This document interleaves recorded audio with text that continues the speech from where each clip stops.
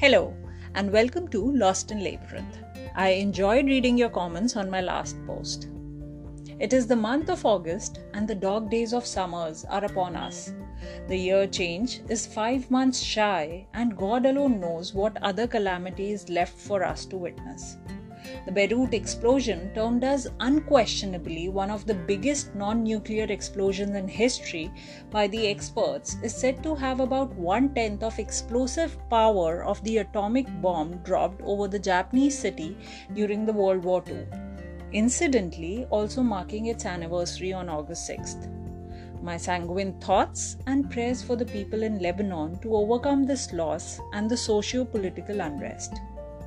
The gloomy event brings us to the topic today, Yugen, and more importantly, Wabi-Sabi. The word Yugen derives its origin from Japan, meaning mysterious grace. It is an aspect of Japanese aesthetics which means a profound mysterious sense of beauty of universe and of sad suffering, which leads us to Wabi-Sabi, a worldview centered on acceptance of transience and imperfections, a beauty that you seek in which is imperfect, impermanent, and incomplete, because that in fact is the real beauty. The Japanese culture has always inspired me, the way they build themselves up after all was left devastated. They understand loss, natural calamities, given all earthquakes and volcanoes they have to endure, and yet they leave no stone unturned in making astounding progress. And that gives me hope. Time and again, we have directed our appreciation towards objects, things, and people perceived to check certain boxes, standards that the society at large has set. In the world, do you dare to be your own? Do you have the courage to stand your ground and defy the empty standards someone said you must adhere to? There is a short story about a washerwoman who worked as a laundress for a merchant residing on top of a hill. Every day, she would walk down the hill to collect water from the stream nearby. When she was young, she made 2 pots and colored them red and blue, which made it easy for her to collect water. She loved her pots. Every day, she would walk downhill, carry a pole on her shoulders upon which she hung her beautiful pots. The water she carried was enough to do the laundry. As the time passed by, she noticed the blue pot has developed a slender crack along its side. She whispered, "My poor pot, will you still hold the water for me?" Some time passed by and the crack kept getting bigger. The blue pot worried now that soon it will be discarded by the woman, as the pot could only carry half of its capacity. One morning, when the woman was collecting water from the stream, she heard someone wail. Looking over the shoulder curiously, she noticed the crying was coming from somewhere close. She asked, amazed, "Is that you, Blue Pot? Are you speaking, my dear?"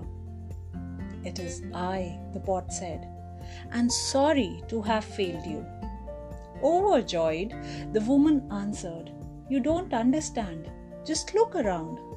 For the first time, the pot stopped looking inward and instead looked at the path over the hill.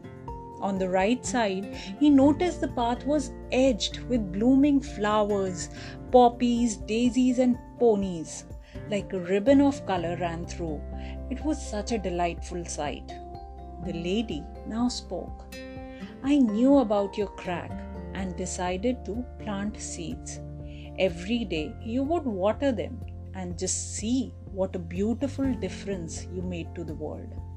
All the sadness of the blue pot was gone, for it understood that every being has its unique features, and it is for these little quirks that makes this world so interesting. I, for one, represented state in basketball and have loved the sport more than anything. The sound of basketball dribbling is music to my ears still. However, that was not a very viable career choice. Being fickle-minded person, being a hairdresser was next on my list. But coming from a family where education means so much more, that didn't fly too. I remember how my insistence to not do MBA directly after the graduation was questioned too.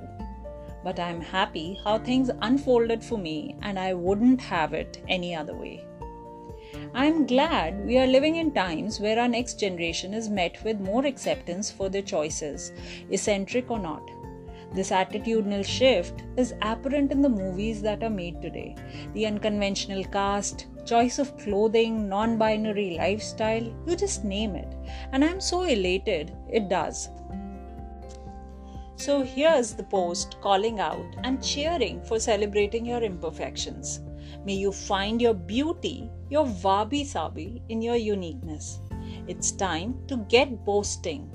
And with the following parting thought, I bid you goodbye and wish you a very happy and relaxed weekend forward. You will always be too much of something for someone. Too big, too loud, too soft, too edgy. If you round out your edges, you lose your edge. Apologize for mistakes. Apologize for unintentionally hurting someone profusely, but don't apologize for being who you are. Catch you next Friday.